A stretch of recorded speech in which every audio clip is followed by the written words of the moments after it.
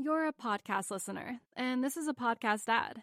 Reach great listeners like yourself with podcast advertising from Libsyn Ads. Choose from hundreds of top podcasts offering host endorsements, or run a reproduced ad like this one across thousands of shows to reach your target audience with Libsyn Ads. Go to libsynads.com now. That's LIBSYN ads.com.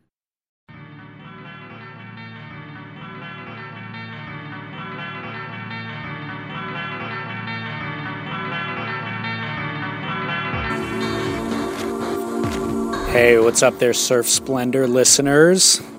Thanks for tuning in. This is your host, David Scales. And now that the ASP World Tour is back in full swing, we will be bringing you event recaps at the end of each event throughout the course of the year. And that's what today's episode is. But before we launch into that, we actually have a guest joining us in the studio who is putting together an event to celebrate the Endless Summer's 50th anniversary. And so he'll tell some stories about the film. He was involved with it a little bit, and then about the event that's coming up. So if you're in Southern California, the event is going to be in Huntington Beach. That'd be fantastic. If you want to join, I'll be there. Scott Bass will be there. A lot of other people will be there. But if you're not local, I think that they've got some cool stuff on their website that you could check out, which is surfingheritage.org. So enjoy today's show. If you're a fan of Surf Splendor, I would encourage you, the best way to kind of invest into the show is just to share the show with a friend. It's easy enough to do via email or Facebook. Just post your favorite episode on their wall or send them an email, and that just helps the show to grow. And the more people that are listening, the more episodes we will be able to produce, and it has been growing, and so we're grateful for you sharing this product. You can follow us on social media at Surf Splendor on Instagram and Twitter, and then facebook.com/Surf Splendor. Our website, surfsplendorpodcast.com, has links and additional show media for everything that we discuss in every episode, as well as an archive of all past episodes and even an archive of all the music that's used in each episode. So definitely check that out. You can leave comments in the comments section on each show page. It's a great way to get involved and just continue this conversation. So thanks again for tuning in. We're really glad to have you guys on board, and I hope that you enjoy today's show.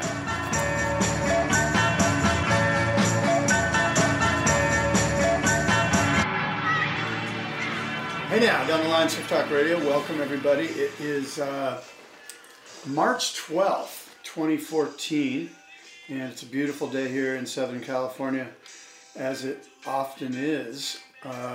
We are broadcasting live from, well, not live, but Live to tape. That's from the old days when I used to broadcast live. That came out just rather randomly. We're broadcasting from the Surfing Heritage and Culture Center broadcast studios. They have this incredible library that we're sitting in, David and I, and it's absolutely gorgeous, and it's wood grain, and it's deep dark leather, and makes you, you could almost order a martini in here, quite frankly. Oh, yeah. And we are joined by the executive director of the Surfing Heritage and Culture Center, and somebody who I'm very honored to say is a friend of mine, Mr. Paul Strow. Paul, welcome. Thank you very much, Scott. And of course, David Scales, our co-host, my co-host. Good to be here, Scott. And I thought what we'd do is, we've got a big year. 2014 is a big year for a number of reasons, not the least of which is the Endless Summer. Bruce Brown's timeless movie is celebrating its 50 years of existence. And Paul, you and the Surfing Heritage and Culture Center have joined forces, so to speak, with Bruce Brown and the Endless Summer folks. And tell us a little bit about what you guys are doing. Well, first of all, 50 years, that's quite a milestone. I mean, I shudder to think about the fact that much time. You look good for 50, by the way. I wanted to say that now. Thanks. Okay, thank you. But it still makes me wince a little bit, but that much time has gone by. But it's quite a momentous event, and goes to speak to the legacy of Bruce Brown and his work. When I think back over the fact that Bruce shot this film and spent, a lot of time putting it together, and it was a very courageous effort, not knowing what he would encounter, and along with Robert and Mike. That in multiple ways, encountering Robert and Mike's experiences, together, sure, as well as the surf. But when it's all said and done, and you look back at the waves that they had, or the misfortune they had with the surf not being, as it had been touted or expected. I mean, it was really a miracle of a masterpiece that he created with the film. You know, because he uses creative storytelling genius, which I think goes and maybe is diminished a little bit and not really fully recognized, but his talent was the use of his language and metaphors and a very humorous depiction of what would normally be, potentially very drab and colorless. Or even sort of like a niche film, and he had the ability to make it captivating, as you say, with his words, with his language, his ability in the editing room, so that somebody like my grandmother in Kansas, right, could enjoy the movie. And that speaks to Bruce Brown's brilliance. Yeah, besides Bruce at that time, there had been a few others that had ventured off into filmmaking, and aside from, that was the only connection that growing up in Hawaii that we had, before. It was only through these Kiwanis film type movie sessions that Bud Brown, brought to Hawaii, and then later with Bruce and John Severson, that gave you a more accurate glimpse of surfing outside of Hawaii, aside from the time when these heroes of mine would come to Hawaii to ride the surf there. Who? Oh, there are a lot of them. Like who? Ricky Grigg? Well, I can remember sitting on the beach and watching Phil Edwards and Dewey when they came over with Bud and riding at Makaha, and the waves were maybe 6 feet, a little bigger overhead, but they surfed entirely different, and it was fascinating. I learned a lot from both of them. They surf differently, but their distinctive transfer of weight and using a lot of torquing movements with their body, it was a little different from the... So the Hawaiian style, how would you describe that in relation to what you saw Phil Edwards and Dewey? Well... Hot dogging versus regal?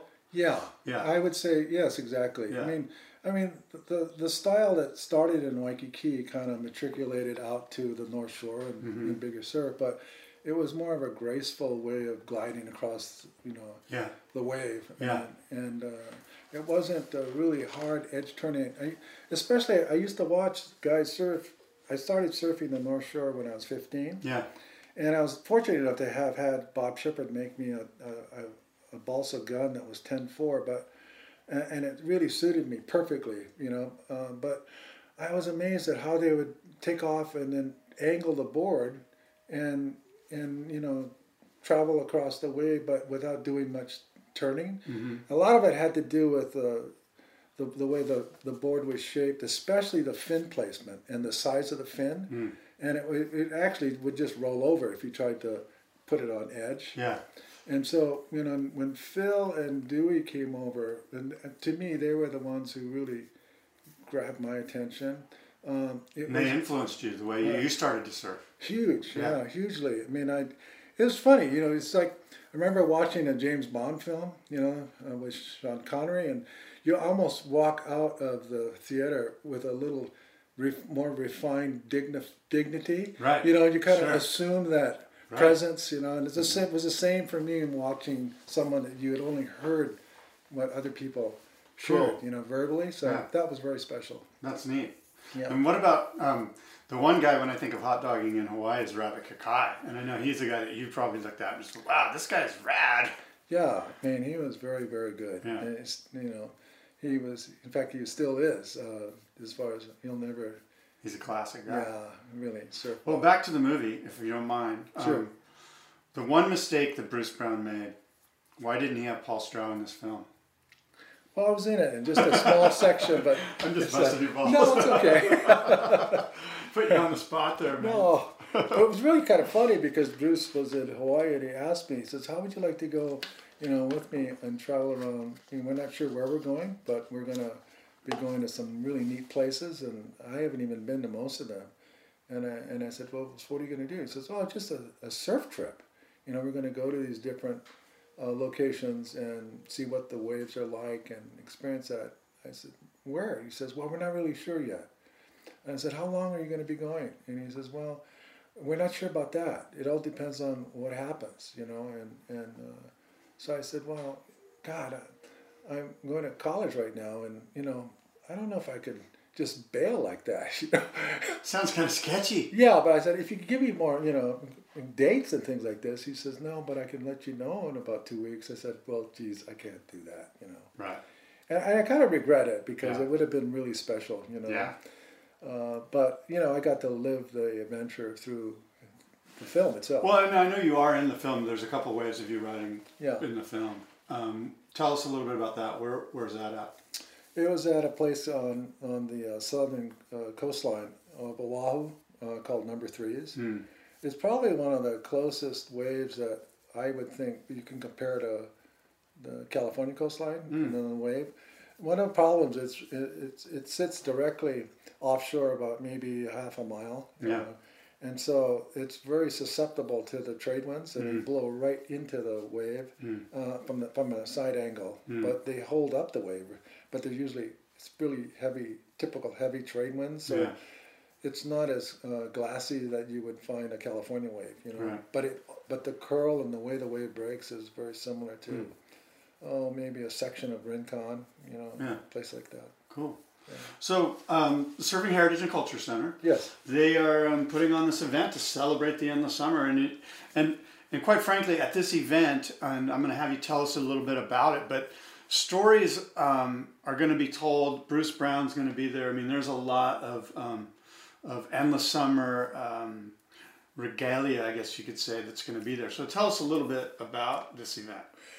Well, what's going to be special is that, we being Surfing Heritage have just recently acquired the Endless Summer collection, which was purchased by us from a New York stockbroker who had acquired it directly from Bruce Brown almost 15 years ago, and had curated the collection to having the pieces framed. Most of them were framed and ready for exhibit. And some of the pieces included things like Robert August's competition outfit from Jacob Surfboards, his shorts and his jacket, and even his passport that he used to travel back in the early 60s with Bruce. Yeah. And a lot of interesting photos. I mean, I'm looking right at the event postcard that we are using to promote the event, and we added next to the historic John Van Hammersville poster design that golden sun, a 5 to kind of simulate the 5-0. 50th year. Yeah. But very few people know where this photo, the original photo, was taken from which this poster was designed. Do you know? I've heard this story. Either John or John Van Hammersveld or the guy in Del Mar, R. Paul Allen, maybe told me. Go ahead. Let me know. Well, it's interesting because part of the collection, there's a series of photos, I think there are 4 of them, that are black and white, that were marked up by I think it's R. Paul, and then also used by and marked further by John, that kind of outlined what he wanted to glean in terms of the essence of that photo and then translate into a design, you know. And the photo was actually taken at Salt Creek. Oh, wow. I did not know that. Yeah, and it's hard to see because because pretty cool. It's been modified quite a bit. But when you look at the placement of the guys waiting and looking at the horizon of the ocean, you can see the connection. And it was... Well, they were looking at Salt Creek. It's no wonder they split. Well, we both know it gets good, but we don't want to populate the area, though. Well, when is the event? The event will be on May 3rd, 2014, at the Waterfront Beach Resort, located in Huntington Beach, California. Right. And it's going to start early, around 4 o'clock. We're opening up a separate section of the venue for viewing the Endless Summer Collection. And we're hoping to have some guest artists perform music there. So it's going to be kind of a gathering place, and old stories to be told, and then the memorabilia will be on exhibit in view as well. So it's going to be fun. Now, the actual event will start at 6 p.m. in the main ballroom. All right, so it's the Hilton in Huntington Beach, right? Yes. The Hilton Waterfront Resort in Huntington Beach. It's Saturday, May 3rd. Correct. And how could somebody like me get tickets for this? Very easily. Just go to surfingheritage.org, O-R-G, which is our website, and right on the main front page you'll find, you can't miss it. Yeah. That iconic poster will be there. And there's a link that you just simply click, and it'll open up directly to the event page.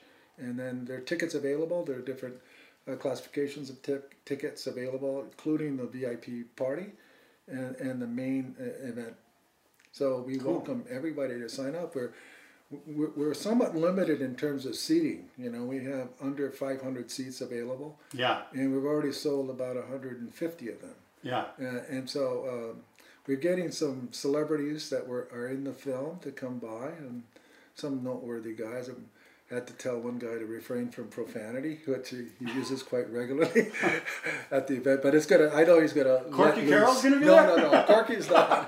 Unfortunately, Corky would be great. He would be good. No, he's as you know, down in Mexico, and he has a group coming in, so he's gonna have to take care of that business. So we've got some celebs, some noteworthy VIPs. Of course, Robert August and Mike Hinson will be there. Indeed, yes. And Bruce Brown will be there.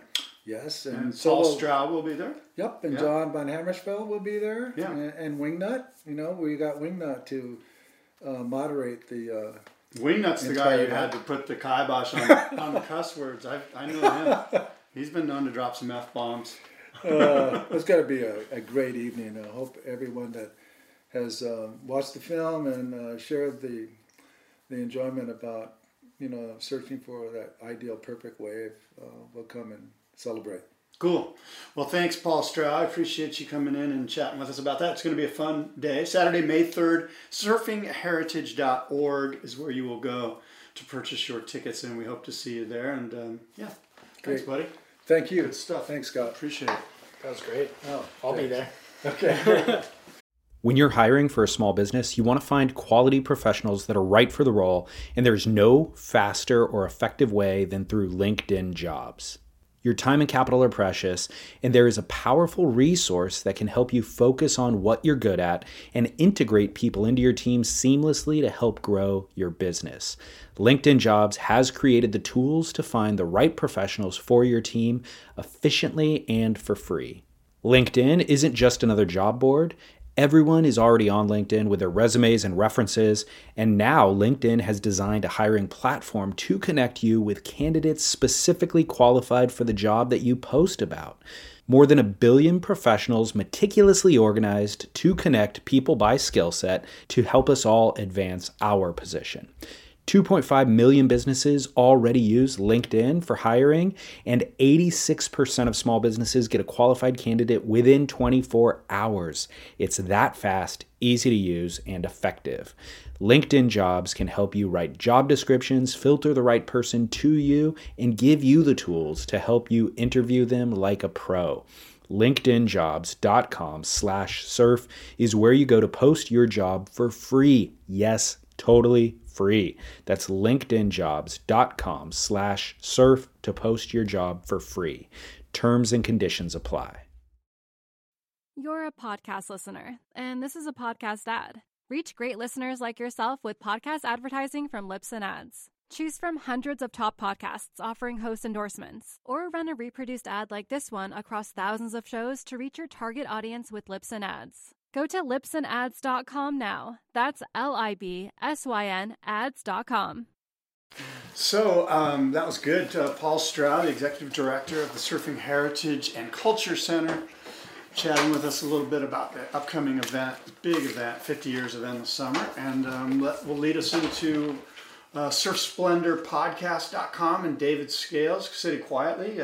You let me kind of handle that whole thing. I was hoping you were going to chime in there. No, man, you nailed it. That was pure gold. Yeah. That was awesome. All right. Really cool.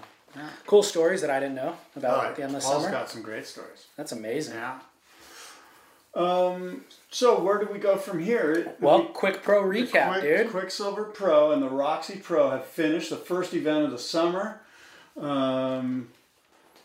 Pretty exciting event overall, I would say. Why don't you lead off with some comments, and we'll see where we go. I thought it was a great event. The nuts and bolts are that Gabriel Medina won against Joel Parkinson in the final of the Quicksilver Pro. Stephanie Gilmore won over Bianca Butendog in the finals of the Roxy Pro. So it was a regular footer versus goofy footer in each heat.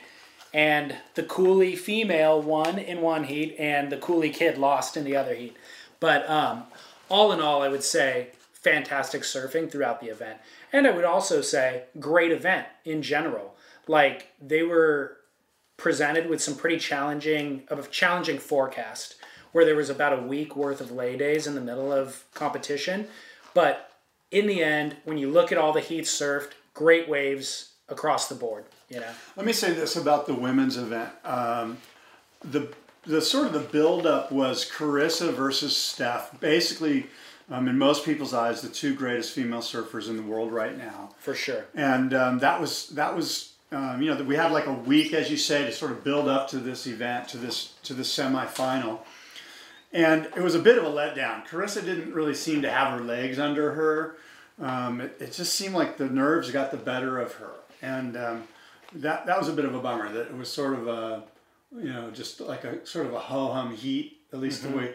Carissa didn't surf to the level that she's capable of. Well, certainly not to the level that she surfed in the previous heat. Maybe that was a week ago. Such a high bar that she had set that it was like we expect that every time. But she did seem a little bit off of, and the waves were bumpy, as you recall. She hit a bunch of chop, especially early in the heat, and it just didn't seem like she was in good rhythm. Yeah, and everybody's entitled to a bad heat, and I think that she is consistent across the board. That's never really been in question. So I don't doubt that we'll see her rebound at the next event, and I'm sure she'll be back on top. But to Stephanie's credit, she surfed incredibly well. What I love about Stephanie, that I think Carissa does have it as well, but it is very few other female surfers do, which is power and kind of loose finesse, where she'll do a major rail carve, but then just kind of release the tail at the last moment, and the power is remindful of some of the best men's surfing, but that extra finesse that is kind of feminine and just beautiful to watch. And Steph, I think, does that best at snapper as well. That's kind of where you see all the elements align, and it's really, really an amazing thing to watch. And you've got a thing for Steph, don't you? Just go ahead and say it. Without a doubt. Love me some Steph. Oh, man. So no, that was incredible. One real quick side note. Yeah. You play Fantasy Surfer. Yes. How'd your team do? I scored like 710 points. I was fifth in my club, which has about 25 guys in it. Okay. Across the board, I think people did pretty poorly because so many of the top guys lost early. Yeah. But I was in the morning show of one of the days of competition. They were recapping people who had done well at Fantasy Surfer, and they post a little graphic up there with the guy's name and blah, blah, blah. So they gave a shout out to Todd Hamilton, who is one of our listeners, who we've gotten emails from and I've seen on social media. So I was like, Todd Hamilton, that name sounds familiar. So I Instagrammed him and I'm like, dude, did they put your name up there this morning? Todd Klein give you a shout out? He's like, yeah, I think it was me. That's cool. Well, the thing with that though is that I can't imagine that they are touting Surfer Magazine's Fantasy Surfer game. They must have been touting their very own ASP Fantasy Surfer game. Yeah, I probably misspoke. So it's no wonder that Todd did well, because there's only 5 guys that are in that thing. You, me, and him, and then 2 others? No, I'm in Fantasy Surfer on Surfer Magazine. Oh, okay. I'm in both. Where the millions are. Fair enough. So that you can come in 9,000th place instead of 600th. I'm just teasing, Todd. Congratulations, buddy. I'm stoked for you. No, so, but I don't know who he had on his team if they did well, because my team did horrifically with Jordy going down and John Florence going down and Julian. Yeah. They were all key guys for me. Yeah. But at any rate, do you want to talk about judging for a minute? Sure. That'd be kind of one of the main topics to discuss. Sure. It, to me, there's always going to be criticism about the judging. Yeah. I'll go out there and say I thought the judging was pretty consistent throughout the whole event. And I also thought that it whether you agree or disagree with so-and-so should have won the heat, the judging reflected their criteria. Yeah. There's been times in the past where it doesn't even seem to reflect the own criteria that they've set out, Yeah. But this time around, I felt like they judged critical surfing in the pocket highly. And Well, I would agree with you. First of all, it's very easy they're the easy go-to scapegoat, but they did a great job. There was a couple of heats. There was the heat with Freddie Pataccia, I had that written down too. where Freddie was kind of scratching his head. He was kind of going, I thought I had it. And then of course, during the webcast, you saw him speaking with Kelly and CJ about, hey, what is it they want? Do they want style? Do they want flow? There was some... So that's one heat. Anyway, that's one heat. And I'll let the listener go and watch that heat. That was Freddie versus, do you remember You're talking about the one that he lost? Yes. Yeah. One that he lost it. He thought he had the winning ride in the last seconds. He fell on the very final maneuver, which Right. I don't think is that big a deal. And I'm surprised how big of a deal it seems to have become with the announcers and the webcast crew. Yeah, I have, along those lines, I was noticing this kind of law of diminishing returns, in a sense, with the rides, where if you do, it kind of actually goes in contrary to what you just said, but a lot of times I notice you can do big maneuvers kind of on that second half of the ride, but they seem to get scored lower the farther you go down the line than they do at the beginning. So let's just say, for example, you get a wave that starts off mushy, work it through the slow section, and then get to that inside bank and do 5 massive turns. They're not likely to give you more than a 5 or a 6. Whereas if you did 5 massive turns on the outside and then work through the middle section and kick out, they might give you a 7 or an 8. And it's not always the case that the outside is a larger portion of the wave. Sometimes it gets bigger on the inside. So it's hard to even say that That's the interesting point of what you're saying, Yeah. is that snapper can grow, and as everyone knows, it jumps onto that second bank, and it's a whole nother wave, and it can be a larger wave. If this was another spot, I would say that that's the right and proper thing to do, to Right. immediately score for the high maneuver in the beginning of the wave. But, let me throw out another scenario. yeah. Let's imagine Kelly Slater, right, gets a wave, does some incredible maneuvers out the back, and let's say 5 incredible maneuvers on the outside of the wave. And let's say he's banking about a 7-point score from there. He could do 13 maneuvers through the inside. And get a 7.8 or whatever. Exactly. Right. And so that those 13 maneuvers were only worth a point or less than a point. Yeah. Whereas if he would have just kicked out, they would have given him a 7. Why even surf to the inside, you know? Yeah. And really, the reason why is because it comes down to winning the heat by a half a point or a point in the end. So you want to edge out your opponent that way. But just in terms of the scale... Right. Yeah, the diminishing returns is it's the law of diminishing returns returns, for sure. And to get back to the whole finishing the wave thing, I don't recall, I know it's important to nail your last turn, but how important is it to nail one last 2-foot closeout floater when you've done 35 incredible smashing off the lips? It's like... It's important in adding points to the score, but it shouldn't take away points from what you've already done. Yeah, and how many are you adding for that one turn when you just said... Well, he just 0.2, you know? Right. And so, yeah, I don't know. It just seemed like, I read some stuff online too that I sort of agreed with, that it seems like we may be reverting a little bit to the sort of NSSA 3 to the beach mentality rather than moving forward in this. A couple of years ago, even last year maybe, we were in this real progressive place judging-wise, where if you did one banging incredible aerial, you get a 9.5. Right. Or I remember Martin Potter, I think, even talking about it was Barton Lynch, the 2-turn 8, where it's almost more impactful to see a guy get a steep wave and just do 2 massive turns on it and they give him an 8-point ride. Whereas somebody else would get a wave and do 13 turns and get a 6.5, you know? And there might have been 2 amazing turns in that 13-point or 13-turn ride, but it doesn't matter. They almost get dumbed down because you just thinned out the whole process, you know? Right. So I don't know what's going on. I don't think that this thing's going to just continue to evolve, but it is, those things are happening, you know, and I don't know that that they're really just in those scores. The other heat that had some judging sort of question marks, if you will, was the heat with CJ Hobgood, where he even kind of questioned if he had won the heat or not. And I apologize because I don't remember who he was surfing against. Yeah, I'm not sure if I saw that heat. But he was kind of, you know, the guy that he was surfing against got a wave at the very last second, rode it all the way through, wasn't very special.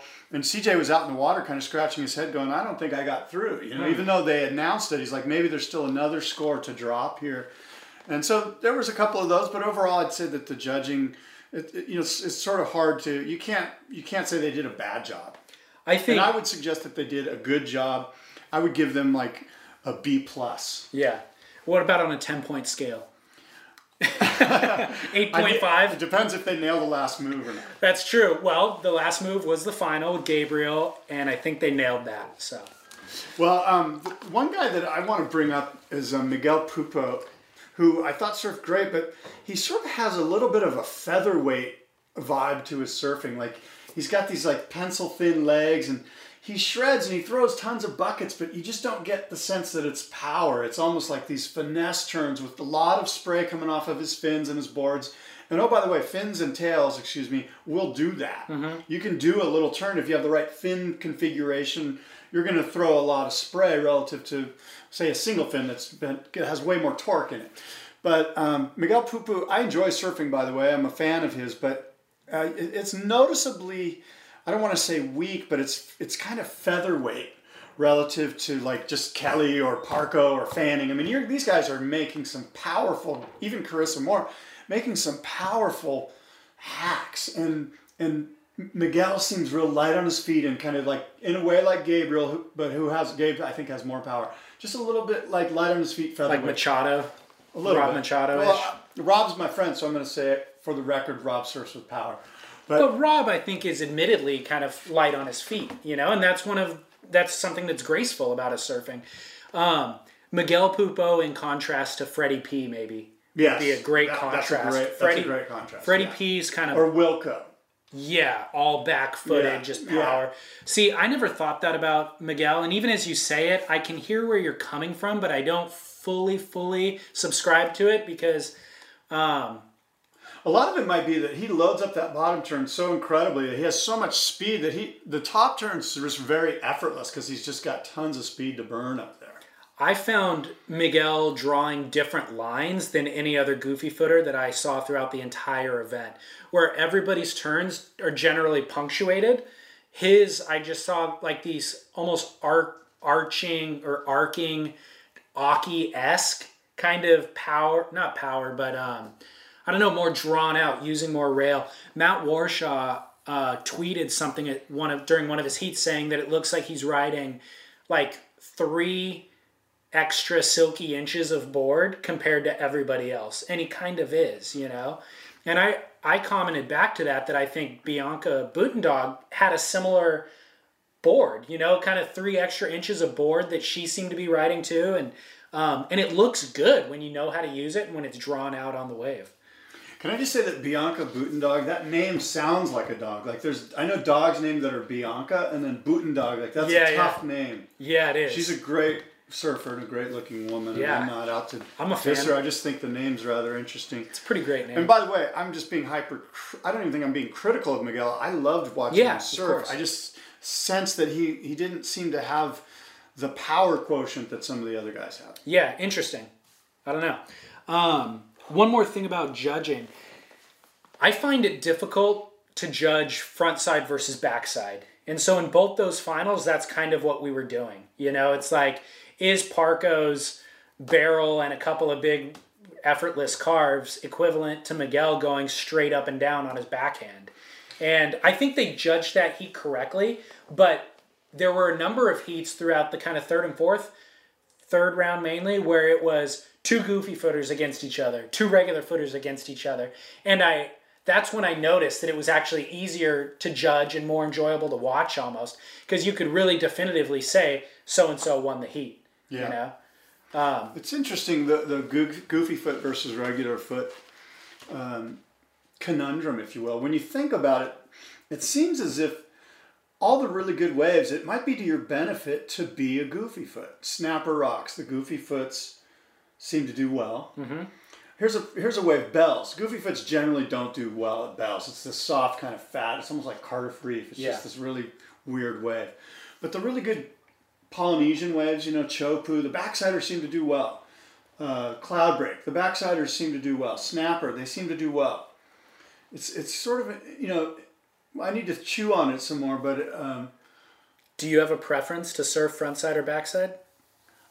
I prefer going frontside. But, really? But I don't have a preference. I haven't gone left since I was 40 years old, but but if a good one comes, I'm going to go. So that was like 15, 20 years ago? Yeah, it's been 20 years since I left. Yeah, maybe backside's the new frontside, man. Like, it seems like that's who's doing better on tour. Winning pipe. Kelly winning pipe. Well, pipe always seems to be the... Well, but a lot of times they're winning it backdoor, though. So maybe my little hypothesis isn't quite holding water. I noticed in this event particularly, goofy footers really overperformed, I'd say, or over-exceeded my expectations. And some of them failed, though. CJ looked great, but what about Ace and Nat Young both didn't, and Wilco for that matter? Where were they? Yeah, Nat Young made some heats, and CJ did. I saw one. CJ did great, yeah. But Nat Young, I saw one heat. It might have been against Kelly where he just looked off. Yeah, he looked off that heat, but he won all his other heats up until then. And then Miguel Pupo and obviously Gabe Medina won the event. Freddie P looked great, and then the regular footers underperformed by and large. John Florence, Jordy Smith, Julian Wilson. Yeah. So. Going into Snapper, I put all my money. I think my fantasy team reflected it. I had Owen Wright, I think, was my only goofy footer. Everybody else was regular foot, Yeah. So, but then the regular footers disappeared and the goofy showed up. Yeah. So, and Owen looked good for his first event back. He lost that heat with a 9.8 or something crazy, but I think he looked really strong. He looks the most fit I've ever seen him look. Like, the guy's shredded, doesn't have an ounce of body fat on him. So I'm excited to see his return. Yeah, I'm going to keep him on my team. I had him on my team as well, and I'm going to stick with him. We got a few interesting gossipy tidbits that took place during the event. Oh, yeah? Yeah. Fill me in, brother. Let's do it. Adriano running over Jeremy Flores. Okay, I don't know anything about this. I heard some chatter on the hater net about this, but give us some insight. What happened exactly? Okay. So it was all to do with the priority rule, okay? Jeremy Flores needed a score, and he took off deep. Did one big, awesome opening turn, came out of the turn, and Adriano's on the shoulder, seeing Jeremy Flores is going to get this score on this wave. Adriano has priority. So Adriano's like, screw it, I'm going. All that is totally legitimate up until this next part. As Adriano drops in, he takes off kind of in the whitewash a little bit. Jeremy Flores, honestly, should have redirected and bailed as soon as he saw Adriano paddling into the wave. But he continued projecting forward. Adriano gets hung up in the whitewash and disappears in the whitewash momentarily, and then runs into Jeremy Flores. Once Jeremy realizes that Adriano is not going to fully make the drop, he kind of releases off of his board, only just in time to not get hit by Adriano's board. But Adriano's board does run over Jeremy's board itself, even though Jeremy's not on it any longer. And then Adriano falls, of course, off the front, head over heels. And so it looked like a priority mishap. It was Jeremy caught the wave first, but Adriano implemented his priority. Jeremy now conflicted with Adriano's scoring potential. Therefore, Jeremy was going to get deemed an interference on. They both paddled back out. The controversy came about with everybody saying, look, if Jeremy Flores wasn't on that wave, Adriano easily would have made that drop. The reason why he didn't was because he wanted Jeremy to incur the interference. Because if he would have just stood up and raced down the line, Jeremy wouldn't have gotten an interference because he didn't conflict with Adriano's scoring potential. You know what I mean? Yeah. If Adriano would have just surfed the wave, which he could have, it was a great wave. Right. If Jeremy wasn't there, he would have still went on that wave and would have tried to get a 10 on it, like he always does. But he, in a really uncharacteristic error, didn't make the drop. Which I don't think we've ever seen Adriano not do. You know what I mean? So he planned the interference. That's what they're saying, and planned it by running over his opponent. So, first of all, can I just say that this is the greatest thing that perhaps happened at the whole event? I'm so bummed I didn't see this. This is awesome. They have Heat Analyzer, Go back. This is called defense. This is what I'm talking about when we talk about sport. Great sport. Yeah. Offense and defense. It made for great sporting and bad sportsmanship, but good sporting, drama. But I think the even greater moment was when Rosie Hodge interviewed Jeremy Flores post-Heat. And I'll read you his quote.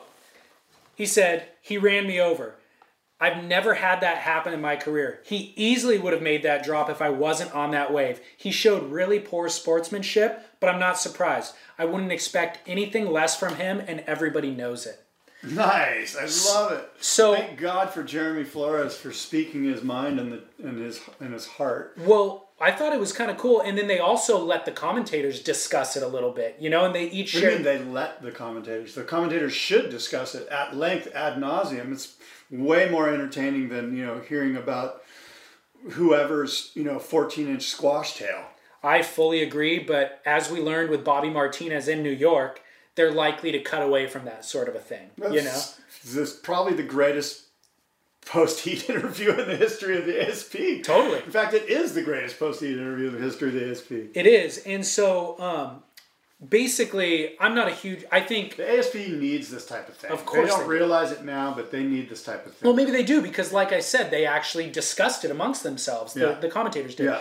So, one other note is I think Jeremy Flores has had questionable kind of conduct in the past as well. So I'm not a huge Jeremy fan, but I honestly think that he has a point, and he also is speaking the truth when he says he wouldn't expect anything less of Adriano, and everybody knows it.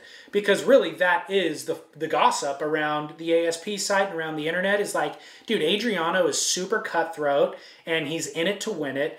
And my question to you, Scott, is Adriano's cutthroat mentality a good long-term strategy? Well, as a fan, I love it. I'm glad that he's like that. I think you should be. I think that being cutthroat is just another term for competitive. It's kind of like with women. You call them a bitch, but they're actually just being successful. And so I'm a fan. I'm stoked that Adriano's doing whatever it takes to win and continues to do whatever it takes to win. I'm not a big fan of his surfing. He surfs incredible, don't get me wrong, but he lacks a little bit of style. But we've talked about that in the past. But regarding cutthroat mentality, is it a long-term strategy that'll pay off? I think it will. If he was a rookie or something, maybe not. But look, everyone knows it. It sounds like they all know it. And why change? I'm sort of a fan. Really? Yeah. I don't know. It makes for great sport. Don't you want to watch the next Adriano Jeremy Flores Heat if it ever happens? Of course we do. It's going to be the best. Dude. Yeah, see, and that's why. Because of what Jeremy said, because of the way Adriano acts. I mean, this is exactly the type of rivalry that needs to be nurtured and fed and watered. I think the only thing that it conflicts with is letting the surfing do the talking. Like, I'd rather see two guys go out there and surf it out. Well, they're gonna. I mean, this. No, they're not though, because now Jeremy's score is cut in half. If Adriano would have dropped in on that wave and ripped it to let his score speak, that's Jeremy's fault for not kicking out of that wave sooner. As soon as you see the guy with priority going, two things can happen. You can bail out of the wave and you're good, or you can keep going. And for what's the upside to keep going again? Well, Jeremy wasn't trying to pass Adriano. Jeremy was just going with the direction of the wave, assuming Adriano's going to drop in and rip this thing. And so, right, but what's Adriano the took upside of Jeremy continuing to go? There's at most 2 seconds that he had to either cut hard left or to the beach and bail. Which is what he should have done.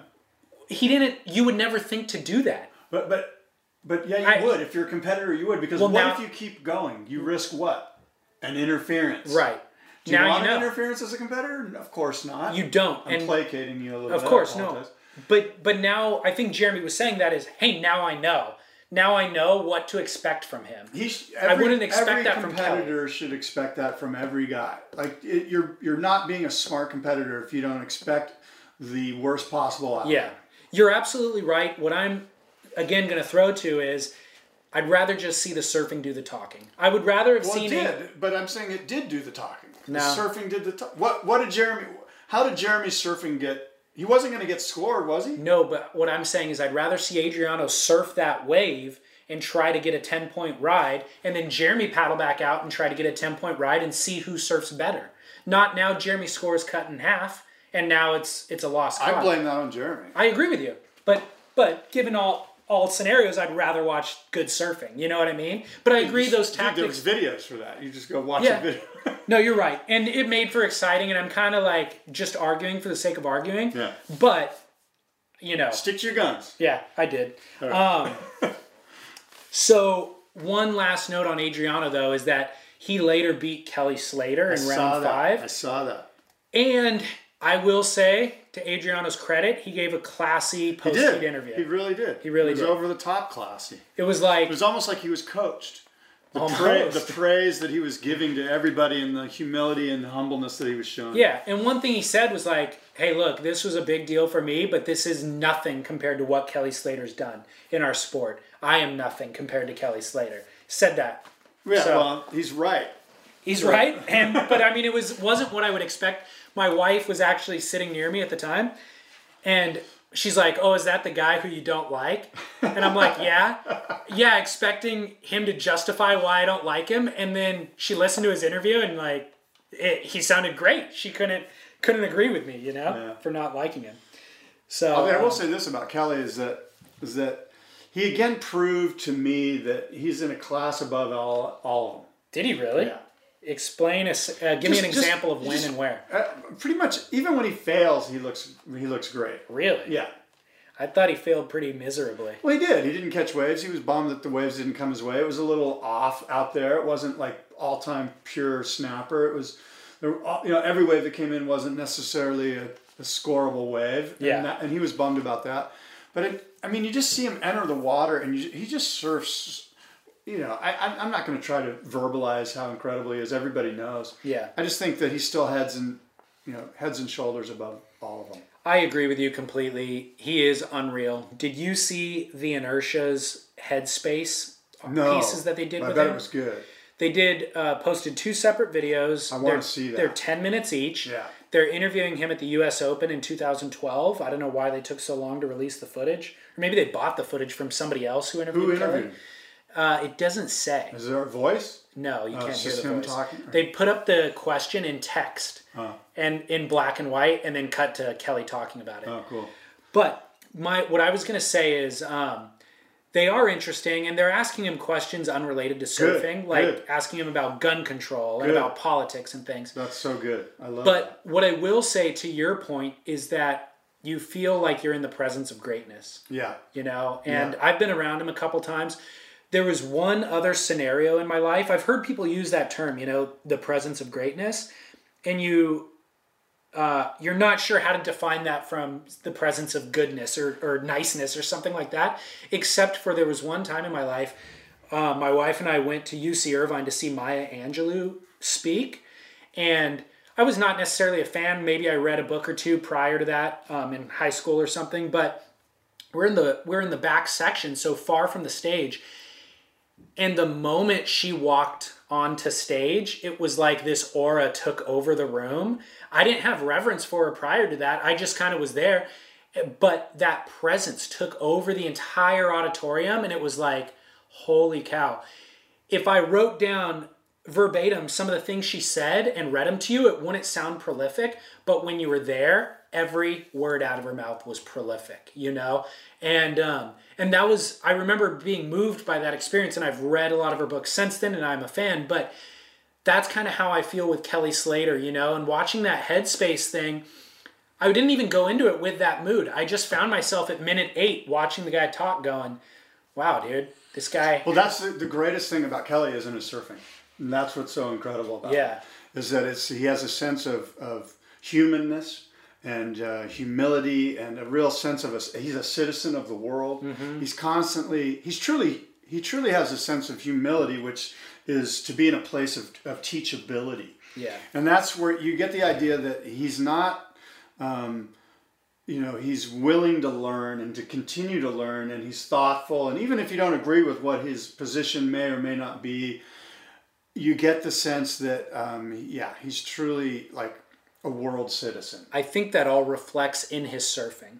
And you're right, and that's hard to get out of somebody that's the best in the world at what they do. Completely. Usually you're going to get like this ego that's just gone wild. How long until the scandal breaks out, about Lance Armstrong or Arnold Schwarzenegger or whatever? There's always skeletons in the closet. But with Kelly, and they may be there with Kelly, but he seems very centered.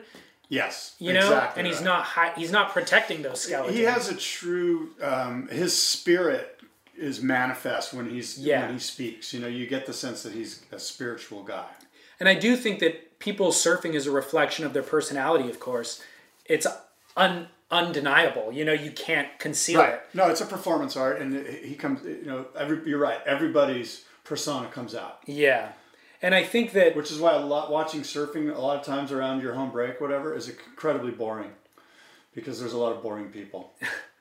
That's funny you should say that. I kind of, without reading that much into it, I was thinking that watching the waves this morning at the pier at Huntington, just like sitting in my car watching guys surf, going like, this is awful. Boring. Awful, dude. Boring. This is not state of the art. No. Yeah. And I'd rather see him ride a more interesting board and try to do something different. Like, it was just boring. Just present yourself on the wave rather than try to fit some paradigm. Oh, I've got to go up and down 10 times and score. And did you see my schwank? Or what? It's like, dude, no, nobody cares. Dude, don't ever ask me that again.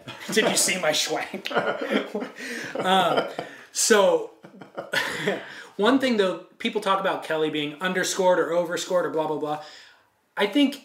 Oftentimes I feel he is underscored because of what you just talked about, in that there's nuance in every body motion of his. It's incredible. You really break down this nuance in these turns that he's doing, and it just goes, what? That is unreal. Like, as a polar opposite example, Nat Young is athletic, and he's a jock, and he's going to just go bang, bang, bang, and do the same turn, not the exact same turn, but he has let's say a repertoire of 10 backside turns, and he's going to stick to those 10 on every wave and impose his will in the lip. Whereas Kelly, you get a sense that Kelly's dancing, improvising in every single motion, and every drop of water that adjusts, he's adjusting to it, and that's something that there's no way to score. Really, he sort of has that regal quality that we were talking about with Paul Stroud Jr. here, who's a Hawaiian guy. He has a little bit of that too. You're right. There's nuance. It's incredible nuance and color in his surfing. Well, we obviously love Kelly. That was quite a love fest right there. Hey, you know what? But it is what it is. I mean, it is. I don't necessarily love him. I'm just saying that he's an incredible ambassador, and it's not because of his surfing.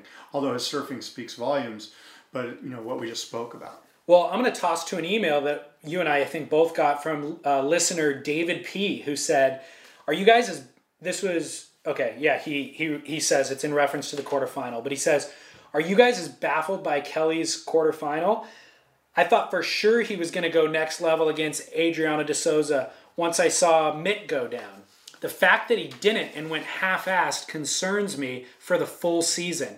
I thought he got it from last year that every heat counts. Maybe Adriano de Souza does have the kryptonite. Well, no, I think what it is that Kelly's in a no-win situation.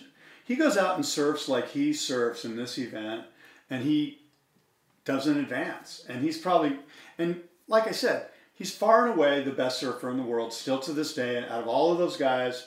And I think he might be feeling like I'm in a no-win. It's kind of it'd be like, well, there are those no-win situations where it's just like, why am I even here? Because they're underscoring me, as you mentioned, and I'm expected to win. And I can't do both. You have a good point, except I would say, when did he start feeling that way? I don't know. I don't Because know this that is he feels his- that way. I'm just Yeah. kind of throwing out, Yeah. internet podcast chatter. I'm just you and I are just riffing right now. Listener's comment, I think, is in reference to the fact that last year it came down to one heat in Portugal that he lost in round 3, and if he had pushed past that heat, that would have been enough points to help him win the world title in the end.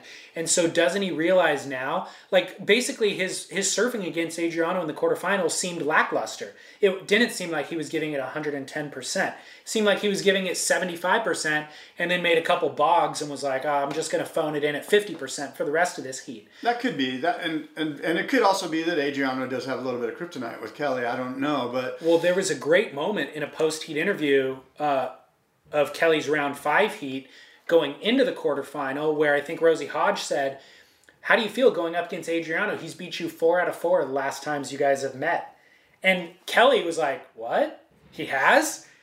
I didn't know that stat. And she's like, oh, sorry. And he goes, oh, thanks for putting me on the spot. And it was a cool little moment. Yeah. But that's a good question is, does AIDS have the kryptonite? I don't think anybody has kryptonite against Kelly. I would say that this last heat was the real problem was the quality of the waves that were coming in. It was just hard to figure out which one was going to hit the second bank and run up for a long time. But if anybody could figure it out, the Cooley kids and Kelly are the guys, Yeah.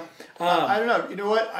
I would say that if I was a competitor out there, I'd be bummed anytime I drew Adriano. Oh, for sure. Anywhere in the world. Yeah. And he's coming off a tear. I mean, Vulcan Pipe Pro finalist. He won the U.S. or the Australian Open of Surfing. This is why I put him on my fantasy team. Yeah. Because of what you said, the tear that he's on competitively right now. Yeah. I mean, he's in his prime. I don't know how old he is. He's probably like 29 or 28. I don't think he's that old because he got on tour early. He did. And he's had years, too, where he led the tour for about, the first third, like the first 3 events he was leading, and then he failed miserably. So I think, he's got it all. He's on a tear, he's got tons of experience, and he just beat Kelly Slater. Yeah. And so our other gossipy tidbit that I've got for you was that there was a number of lay days, right? But the waves were actually good during those lay days. Not good enough to be consistent throughout the whole day, which is why they didn't run the comp. And of course, that big swell was forecasted. So they waited, and it was a good thing they did. They got great waves. Although, the day after the event was even better from everything that I heard. Yeah. It was like perfect barrels all day long. Yeah, I saw that online as well. So at any rate, during the lay days, they had a couple expression sessions. Mitch Cruz and Julian Wilson were slated to surf against each other in round 3, which was going to take place after the lay days. They were also put in an expression session together, and Julian Wilson blatantly burned Mitch Cruz twice during that session, like blatantly dropped in on him, burned him, and then when people asked why, he said, oh, Mitch was surfing too slow. So that's why I went on him. So Good. The more of this, the better. So there was that kind of drama going on behind the scenes of Julian trying to put Mitch in his place. But what was amazing is they surfed their round 3 heat and Mitch schooled Julian. Oh, the rookie took it to the veteran. See, now in the ASP broadcast, I don't know if they did this or not, but the director should have taken all of these moments in the expression session and the sound bites from Julian and played this prior to the heat to build up this rivalry. I don't know if they did that or not. I hope they did. Well, they're failing miserably. They need to build rivalries like this, and this is how you do that. This is not something that was unnatural. This isn't a made-up thing. This happened, and they should. This is the kind of thing that an NBC director would be salivating over. Yeah. He would be so excited to be able to present this. Look what happened, Right. Like, let's bring in Jimmy Roberts to go interview him, these things need to happen. The ASP needs to wake up to this. This is the biggest problem. Not a problem, but this is where they're lacking, and they've lacked in this in the past. And this is where I would hope Zosi would go, these guys are from Hollywood. They should know that this is story.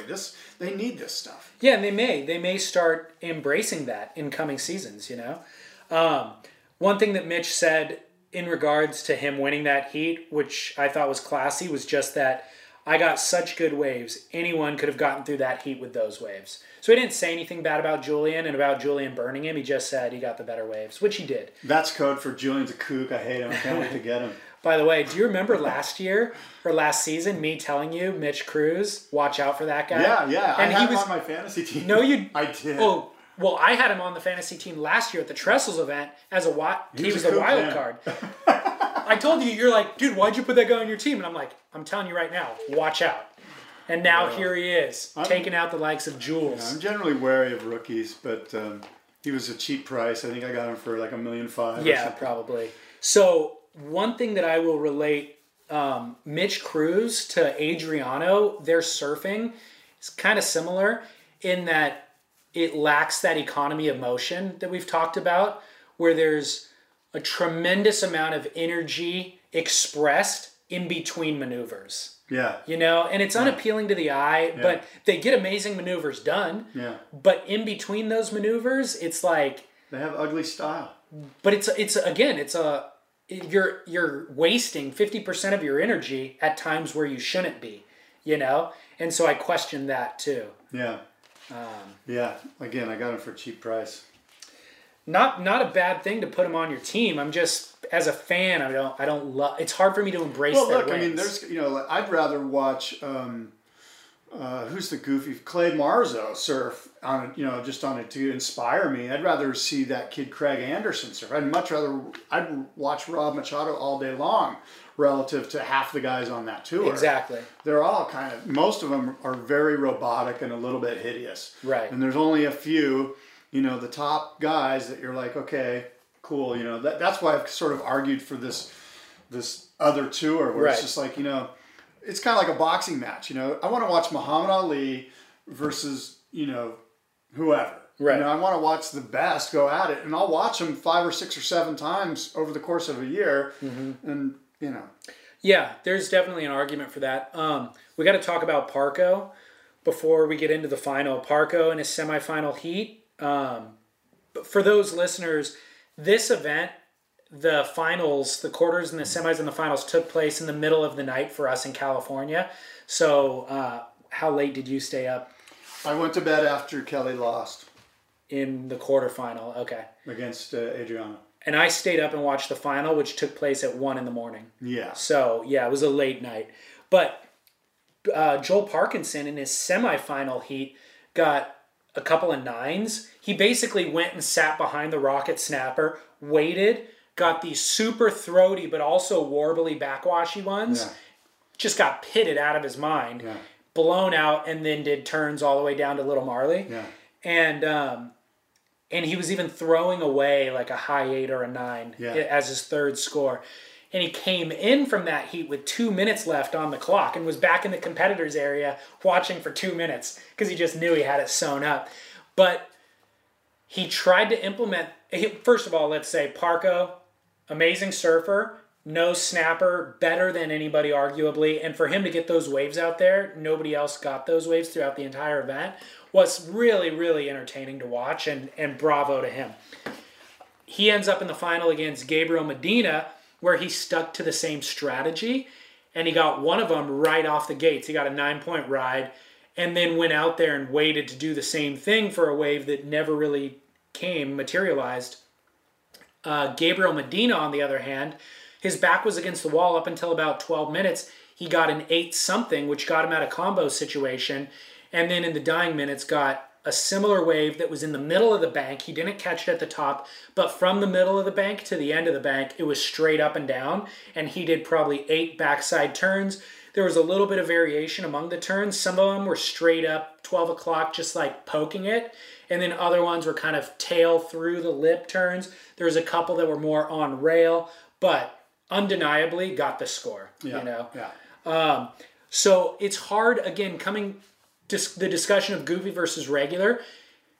I was kind of watching half that heat with the noise down and without listening. Noise. The volume. Let's just call it what it is. Exactly. The white noise. With the volume down, it just was, I was under the assumption that Parco was winning and was going to win because he just got the bigger wave, got barreled, spit out, and that's how you win heats. But when you really kind of pay attention and watch the nuance, Gabriel did do more critical surfing and deserved to win that heat. You know? Yeah. So there's no denying it. And I don't think the internet's even really questioning it. No. But it was two very different approaches to that final. Yeah, good stuff from Parko and Gabriel. Is this my question to you? Gabriel won 2 events when he was a rookie on tour. France and Portugal, which are beach break waves that allow him to use that aerial that he's so well known for. He did not rely on that once in this event. Is this the best Gabriel Medina that we've ever seen? Maybe, and you know, the funny thing is that he didn't do any aerials. The other event he won in San Francisco, he didn't do any aerials. Right, I said Portugal. It was France and San Francisco. Yeah, so that's what's kind of neat about, you know, his wins. You know, it's like you would think, oh yeah, he's at some crappy beach break, punting in Rio or whatever. But I would say look out for Gabriel Medina this year. You know, he said all the right things. He did all the right things. He looks sharp. Look out for Gabe Medina. His tenacity to win is only paralleled by Adriano's in my mind. Like, he goes in it to win it. And he won that heat against Mick in the quarterfinal the same way. It was like, I think it was Mick. Mick or Taj? It was Mick. Okay, yeah, where it was like dying minutes and he got the 7 by doing the same thing. Yeah. And not a lot of guys can hold it together. I mean, I can't tell you how many times we've seen other surfers with the dying moments get the wave they need and bog because it's a lot of pressure. Gabriel seems to have a much more global approach where it's like, I'm here to win 10 world titles, and this is just one small baby step to get there. Get the F out of my way, you know? Yeah, that's a great way to put it, and you're probably right on with that. And you know, what's interesting about this first event is that as we now move to Margaret's River, you know, we've got guys like Jordy, Julian, John Florence, who've got some pressure on them all of a sudden. You know, those guys should have done better at Snapper Rocks at Perfect Right. So it'll be interesting to see how they fare. And on the reverse side, you've got these Brazilian guys, Gabe and Adriano and Miguel Pupu, who now have to back up a great result with something and keep the momentum going. So those 6 guys will be interesting to see how that pans out. The 3 Brazilian guys you just named, I feel like can steamroll the pressure. You know what I mean? They just come from a different grit where it's like, there is no pressure. We're just going to win heats, period. Whereas I say Jordy's the guy that I think has got the most, best surfer to never come close to winning a world title moniker. Yeah, totally. You know, a little bit more feeble-minded in terms of competitively, it seems. Another thing I'll say, and by the way, it's Miguel Pupo. Whatever. Not Poo-Poo. Pupo. When you say it fast, you get away with it, and I let it go earlier, but now it was more pronounced. Pupo. Whatever. So I apologize, Miguel. Yeah, another thing. Mamacita cochita con leche. Another thing about it's just getting more and more offensive. You don't even know what I said. Something about leche. Milk. Yeah, well, I know what milk means, but I didn't hear the first part. He's milking the waves. Oh, okay. Another thing that I'll say about Gabriel Medina surfing. Yeah. He has the ability to turn a 5 into an 8, which we've said that you've heard that statement before, but to be honest, with the current ASP format of judging, I don't think we've really seen that for a number of years. It was something we used to see Kelly Slater do, where he'd take off on a knee-high wave and get an 8, while the other guys are getting set waves and getting 7s. And I don't feel like we've seen that in recent years, hardly at all. It was kind of like you need to get the best waves and surf them the best to win the heats. Gabriel Medina in this event took off on substandard waves and won heats against Mick Fanning and Joel Parkinson. And that, I think, is worth taking note of in terms of his surfing, but also maybe the judging criteria is opening up to that a little bit. You know what needs to happen for this World Tour is there needs to be a big wave event in this World Tour, like a legitimate, like either at Mavericks or Jaws or Waimea Bay or maybe at Todos Santos, somewhere. There needs to be a big wave stop for these surfers. That'd be so amazing. We need to see these featherweight guys. If these are the best, these are the best. I have no doubt that these guys would do well. We need a big wave event because I just think it would add a whole nother layer of flavor. It's like another sprinkles on the cake, walnuts and cherries on top. it's just going to add a whole nother dimension, and it really needs to happen. Why don't they? I think a lot of it is logistics of a big wave events. You know, it's like, oh, we got a huge waiting period, you know? And But as opposed to Snapper, they don't have to all fly there, rent hotels, and stay for that waiting period. It could be the way that they run the Big Wave tour now, where once absolutely. you see the purple dot show up, that's on. when you fly in. Yeah, and sometime during October through January, you have that waiting period, and the most of them are in Hawaii anyway. And you know what? They're not going to be running Sunset or Pipe if Jaws is breaking. Yeah. And let's have the event. Yeah. You know, and I think they need to. I'm sure that they are thinking that through, because one of those would really add a lot of flavor to the tour. It would shake up the rankings without a doubt. How cool would it be? Oh man, it'd be so cool. I don't even really care about watching the Big Wave World Tour events. I don't either. But They're boring as hell. I would love to watch that one. There's one on today, and I tried to watch it, and it's just mind-blowingly boring. Where is it? Up in Oregon. The okay. Expression Big Wave World Tour is having an event at I don't know if it's at Nelscott Reef or where it is. But look, the level of... I could handle one of those events on the World Championship Tour and see these guys and make them win a world title with this in front of them. Let's put Adriano and Jeremy out there. Love it. Yeah, well, let's start a petition, dude. Let's get this thing going. We just did. Maybe just a hashtag. What would it... Hashtag. What would it be? When men were men. I like it. Let's do it. Hashtag when men were men. Start a big wave event on the World Championship Tour. That was really off the cuff, Scott. I got to give it to you. You doing some improv classes at night or what? No, I'm just relaxed. Who are your standout surfers for the event? Well, we mentioned Kelly. Mick looked great. Parko looks great. Gabe looks great. Miguel Pupa. I would say I was very pleased with CJ Hobgood. Really? Yeah. Well, now that Damien's gone, you have to put all your Hobgood love into one guy, dude. You know, his surfing looked solid. Really? He looked good. I'm a big fan. I've quietly never agreed with you with your love for the Hobgoods. I've never expressed that, but I don't know if I have love for the Hobgoods.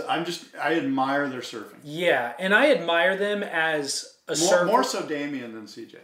Well, I admire them as a way that I would like to surf.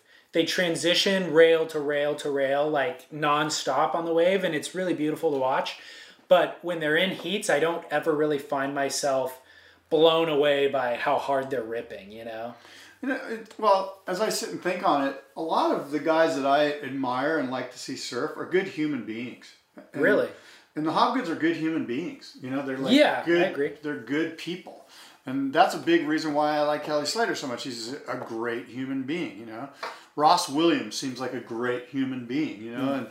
And, and there's guys that are either on tour or not on tour, but that are in the surf media that are complete jerks. And I'm just not a big fan, even though they're some of the greatest surfers in the world. Name them. I don't want to do that. I'm just messing, dude. By the way, I saw CJ Hobgood at Starbucks like a week before the Snapper event in Huntington Beach. Oh, yeah? Just walked in there. I'm like, oh, my CJ, what? So, you know what the thing about the Hobgoods? Worst interviews ever. Like really? When you see them do interviews, they're like, here's my Hobgood interview impersonation. Ask me a question. So CJ, sponsorless. You excited to get back out on tour? I know you're paying your own way. Seems like it's tough to do. What are the plans? Yeah, I don't know. Yeah, it's kind of it's weird. It's just making it happen. Just flowing along. Just yeah. That's interesting. Well, you did really well to get back on tour in 2013. Fought on the QS in 12 to get back on there. So, do you feel confident now going into 2014, CJ? Yeah, confidence. It's I do. Sometimes I do. Sometimes I don't. Look. Yeah. Well, back to Todd Klein at the desk. Good job. Hey, great interview there. Thanks, David. Wow. Talk about improv class, dude. I'm just winging it. They give such bad interviews. Occasionally they give a good one, but for the most part, it always seems from the heart, though. Like, I agree with you. They seem like genuinely good guys. They're good guys. You know what I was thinking? This is kind of neither here nor there, but talking about seeing CJ at Starbucks. Living in Orange County, California and Huntington Beach. I'm sorry. I am so sorry for You always throw that I at am me. so sorry. You can be sorry. It's all good. There's always a wave to surf. Miles of closed out beach break and like the stone's throw to Taco Bell anytime you want. Half of that is true. More Botox and you know what to do with. But part of that is like, I don't know that this will be the case in 50 years from now or 20 years from now, but throughout the course of the year, you're exposed on a civilian level to the most famous world surfers in the world. You know, like every famous pro surfer comes through Huntington Beach at least once a year. And CJ, I don't know why he was there. It wasn't for the U.S. Open. I don't either. Just recently. But it's hilarious, dude. You're on fire right now. Why was he there? But I'm like, honestly, I've had sessions with Tom Curran with nobody else out. Yeah. Like with nobody famous out. Just Tom Curran randomly paddles out and surfs with me. Yeah. Dane Reynolds, you know, Gabriel Medina, like across the board, everybody. And it's not just at the pier. It's like down the beach. Well, I just want to let you know that it's in their contracts that they have to paddle out and surf at Huntington Beach. And if they don't, they get fined. Okay, well, thanks for bursting my bubble. But I mean, that's something that's really amazing, that if you're really into basketball, Yeah. you don't go to the park and have a pickup game with Kobe. Yeah. You know what I mean? Yeah. And I don't think this is even reflective of surfing in the UK. They don't have that experience. Yeah. It's something that I've become numb to in a sense. Like I'm used to seeing those guys paddle out. I'm like, almost don't think twice about it. Sure. But it's really amazing. And again, 20 years from now, I don't know that that'll be the case. If the sport grows, you know, and those guys could have a lot of pressure on them and not have the freedom to just surf whenever, wherever. If they paddle out at Sano, you might run into them. Run into them? 20 years from now, you'll be at Sano with me. Oh, I get you. Oh, funny. Wasn't sure if it was like an Adriano Jeremy reference, running into them. No, my hideous jokes are failing. I'm sorry. So one low light of the event that I'll talk about in terms of production from the ASP, Yeah. the redundancy of the commercials. Yeah. They have one set of commercials Yeah. that they run 3 times per heat, Yeah. every single heat. Yeah. That's ridiculous. Yeah. Like, can you not make a batch of 5 different commercials that you mix in and out? And it could be the same brands. Well, here's a couple things. From an advertising standpoint, it is, there's this thing called, I guess, is it called redundancy? There's a term for it where they want to run the same commercial over and over because it's going to eventually get, like we're talking about it right now. You know what I mean? And there's those annoying commercials that they're annoying, but they work because you remember them and you're pissed off about them. But subliminally somewhere, they're gonna get you. Remember when we talked... Samsung, the 3 colored phones that go like this. We all saw the ads. Remember when we talked about the law of diminishing returns earlier? Yeah. Same thing applies here.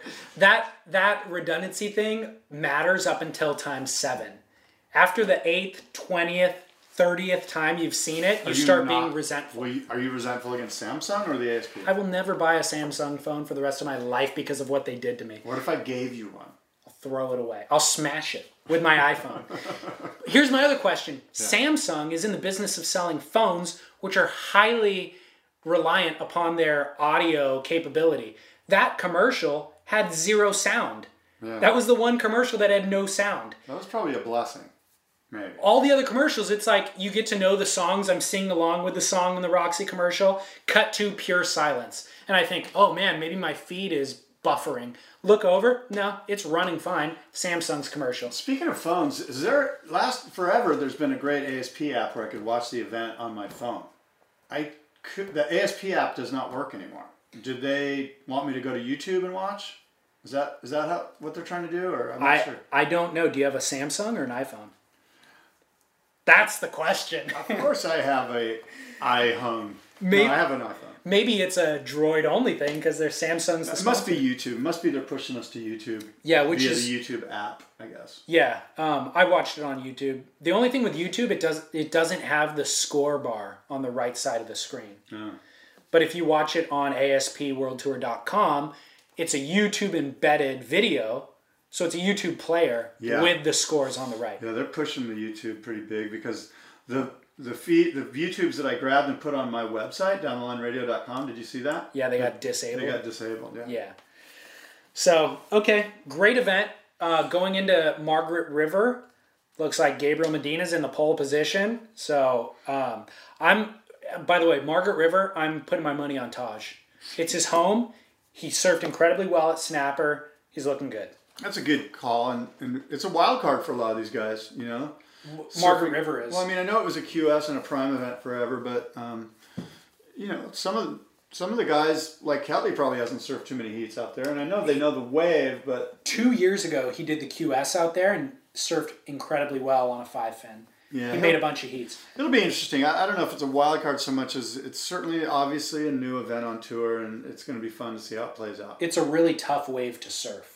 So I think that'll create issues. I think John's going to do something special. He won out there. He won a QS out there. Yeah, I think he's going to do something special out there. Won against Olamana, Eliogram, I think, 2 or 3 years ago. But I would love to see that, but my money's on Taj. We'll have to revisit this conversation in mid-April. Yes. Scott, it was a great event. Psyched. Yeah. Excited for 2014. Yeah. ASP, I think, did a decent job with it. A better job than expected. I don't have a lot of complaints. Yeah. So, exciting stuff. Yeah, good stuff. Downlineradio.com. You can find this podcast and stuff about it. And surftalksandiego@gmail.com is my email. And surfsplendorpodcast.com. Social media @surfsplendor. By the way, real quick, let me plug the Boardroom Show, which is coming up. Yeah. May 17th and 18th. It is a consumer trade show. We're presenting the core of surf as we do each year. This is our 14th show. We're going to be honoring Ben Ipa in the Icons of Foam Shaping Tribute. We're going to be also having a shaping competition called the Chunk of Foam Challenge, and there's going to be live laminating, an exhibition, a demonstration. We're going to have a demo morning where you can ride the boards, and live music, video, film, exhibits, demonstrations, a ton of fun. In terms of exhibitors, is it only board builders who are exhibiting? No. We've got, it's focused on the surfboard manufacturing industry, but we do have wetsuit companies, fin companies, there's clothing companies, there's a couple guitar makers, there's some stuff. Okay, yeah. Sweet. And what's the website? Boardroomshow.com. It's in Del Mar, California, May 17th and 18th. If you get a chance, fly to sunny Southern California and check it out. You'll be glad you did. Even though we're co-hosting this show, this is not surf news. This is the Quicksilver Pro recap. So that means next week we have a surf news episode scheduled. Are you in? I can't. I'm not sure. Scott, it's on the calendar, dude. You got to do it. I thought this was next week's show. No, we had a show last week for surf news. It's every other week. This week is the recap of the Quicksilver Pro. All right, next Tuesday. Should be posted online March Tuesday 18th. night. Yeah, okay, perfect. But as far as I'm concerned, this is surf news. So no, it isn't. I don't care what David says. No, it isn't. Then who's your Kook and Duke? Where's your must-see moment? Blah, blah, blah. No, don't give it to me. Because this isn't surf news. Okay. Until next week, adios and aloha.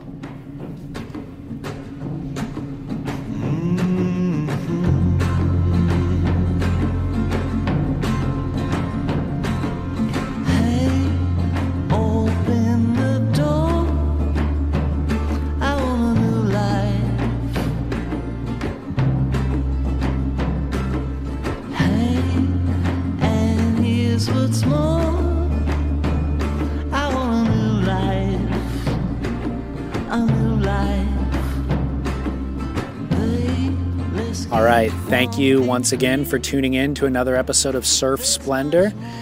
If you listen to this show in iTunes or Stitcher, please make sure to rate and review the show. That just helps other people to find the show. So thanks for doing that. And then follow us on social media @Surf Splendor. Visit our website, surfsplendorpodcast.com, and continue this conversation. Feel free to share your feedback on this episode or just your thoughts on, the Quicksilver Pro, the opening event of the season. I'm sure you have opinions about judging and your favorite surfers. So feel free to share those thoughts in the comments section of the show's page.